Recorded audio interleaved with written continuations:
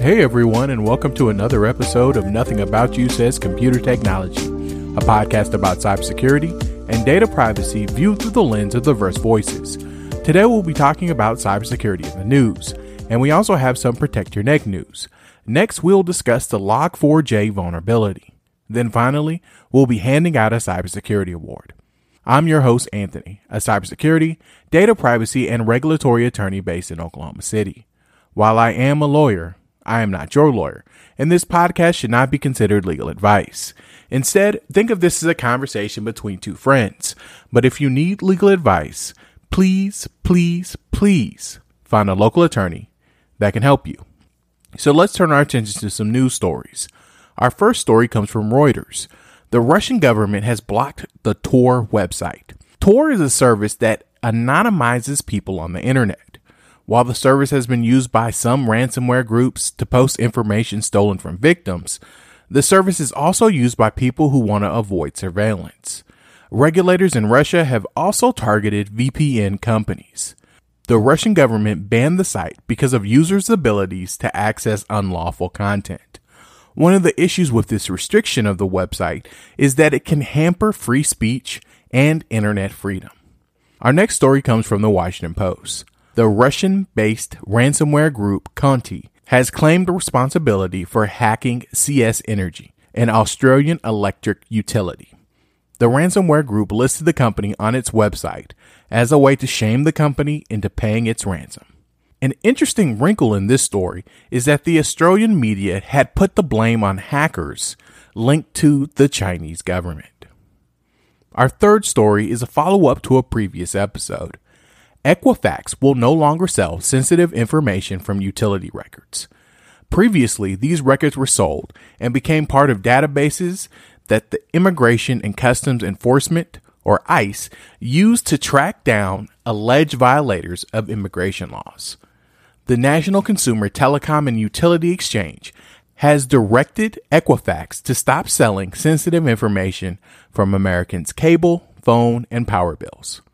Senator Wyden from Oregon has also called on the Consumer Financial Protection Bureau to place restrictions on data brokers and investigate how the public's data ended up in the hands of U.S. law enforcement agencies without a warrant.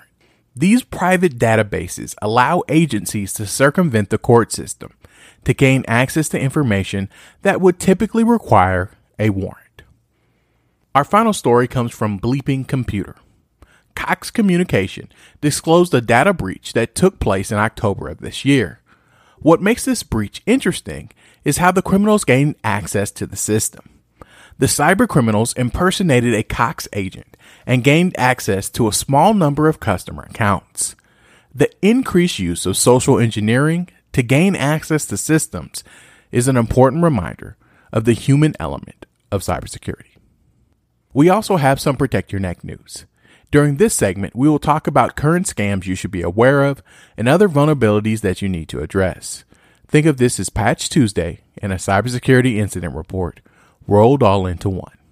Late last week, the Log4j vulnerability was discovered. So what is Log4j? Log4j, which is used in programming language Java, and is an essential to create logs of activities on devices. A criminal hacker could send a message to this logger from anywhere in the world using the internet to give it commands and to take over the system. Cybersecurity professionals have worked hard to deliver patches to the system, and we have to continue to patch and identify vulnerable systems. So please stay safe out there. Or as the Wu-Tang Clan tells us, watch your step, kid, and protect your neck. So now for our main story. You probably heard information about the Log4j exploit that was discovered Friday of last week. But I wanted to take a moment and walk everyone through what happened and where we currently are. When writing code, programmers use libraries of commonly available information or software to accomplish basic tasks. Log4j is used in the programming language Java to create a log of activities on devices to copy everything that happens as the program runs. The cybercriminals have found an exploit that would allow them to send messages to this logger to give it commands and ultimately take over the device. The vulnerability was initially found by researchers in China, who reported the vulnerability to the Apache Software Foundation. However, the vulnerability became public when the video game Minecraft disclosed the vulnerability to players. So why is this vulnerability making headlines?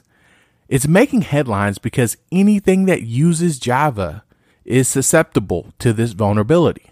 This means that the vulnerability impacts a whole range of different types of devices. Experts have also said that this vulnerability is relatively easy to exploit. Over the weekend, cybersecurity professionals worked diligently to get the vulnerability patched up, and they're still continuing to patch systems. But in the meantime, criminals are attempting to exploit this vulnerability. There have been reports that Chinese-linked criminal hackers have already attempted to exploit the bug. The Cybersecurity and Infrastructure Agency also issued an alert about the vulnerability on Friday, and the Department of Homeland Security also ordered federal agencies to work quickly to eliminate the bug from government systems. Our final segment today is our Cybersecurity Award.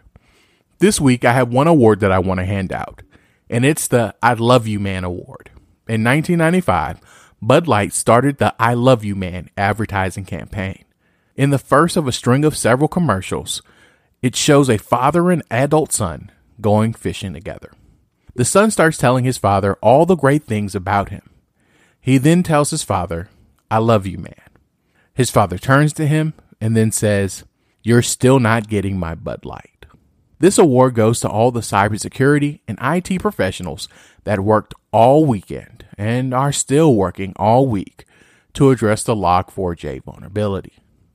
We certainly love the effort that they are making to keep us safe. We should also show our appreciation for the work that they're doing, and unlike the commercial, they can have any Bud Light or drink that they want. Thank you so much for joining us today on Nothing About You Says Computer Technology.